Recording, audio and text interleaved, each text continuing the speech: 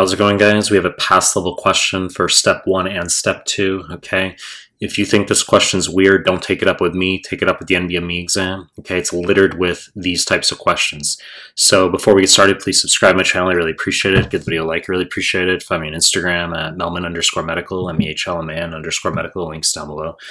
Find me on Telegram, links to the Telegram group and channel are down below. And let's start the clip. So 50-year-old woman, she has gradually increasing back pain for 3 weeks, no history of trauma, she's a non-smoker.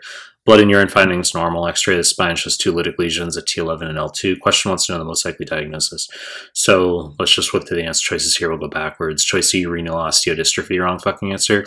0 in this question has anything to do with renal, and let alone the fact that we have normal blood and urine findings. Okay, so if we had renal failure, we'd have increased creatinine and renin. Renal osteodystrophy just refers to bone, any bone change that could be caused by renal failure, okay? It's almost always osteomalacia, vitamin D deficiency. They could just tell you, like, woman who's 63 has renal failure and she has hip pain. X-ray of the hip shows pseudofractures. That's a buzzy finding that's seen in osteomalacia. And then the answer could just be osteomalacia or renal osteodystrophy. In this case, wrong fucking answer. Choice D, osteosarcoma, wrong answer. Patient doesn't fit the classic demographic, okay? It's usually 15 to 35-year-old male, okay? It would be a lesion of the femur or distal femur, proximal tibia. You need to know osteosarcoma can also be seen in patients who have congenital retinoblastoma. USMLE loves that.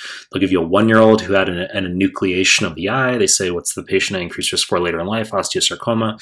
Osteosarcoma also increased risk in Paget disease, okay? So I'm going to be aware of. Wrong fucking answer. Choice C, osteoporosis, wrong answer. So some students will erroneously choose this thinking this relates to lytic lesions. It doesn't, okay? Lytic lesions is a finding that could be seen in multiple myeloma as an example, not in osteoporosis, okay? Compression fractures is what we see in osteoporosis. Now that is exceedingly high yield. They say compression fractures of the vertebrae, exceedingly high yield for osteoporosis, long discussion. You should be aware that calcium, phosphate, ALP, and PTH levels, all normal in osteoporosis. They could give you a pituitary lesion, and they'll tell you that there are compression fractures of the spine, and they'll say, what's the pituitary secreting? And the answer is ACTH.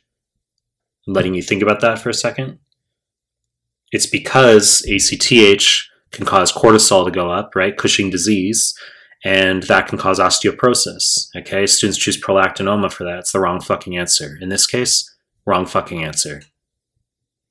Choice B, breast cancer is the correct answer. Now, as I said, don't take it up with me. Take it up the NBME exam if you think this is weird. This is what USMLE does.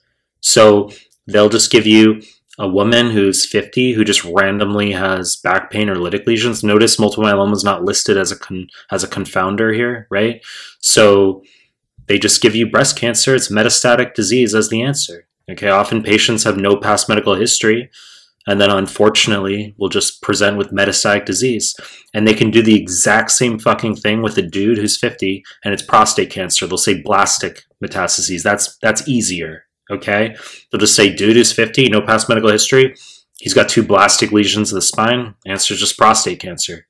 Okay, so this is what they like doing, and TCK in particular can take this a step further, and they like turning this into Cauda-Equina syndrome, okay? Like, they'll just give you a 50-year-old woman who has urinary retention and leg pain, and the answer would be epidural spinal cord metastases, or metastases to the Cauda-Equina, or metastatic breast cancer.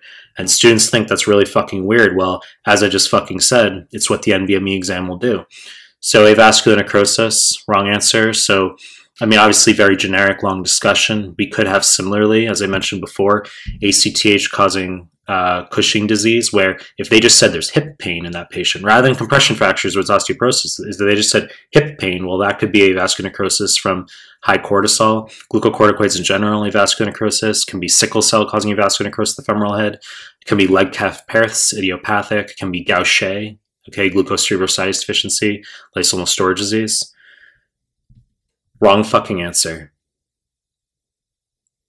You know the deal. I'm going to continue to make more content. If you like my stuff, subscribe to my channel. And I appreciate your time. That's it.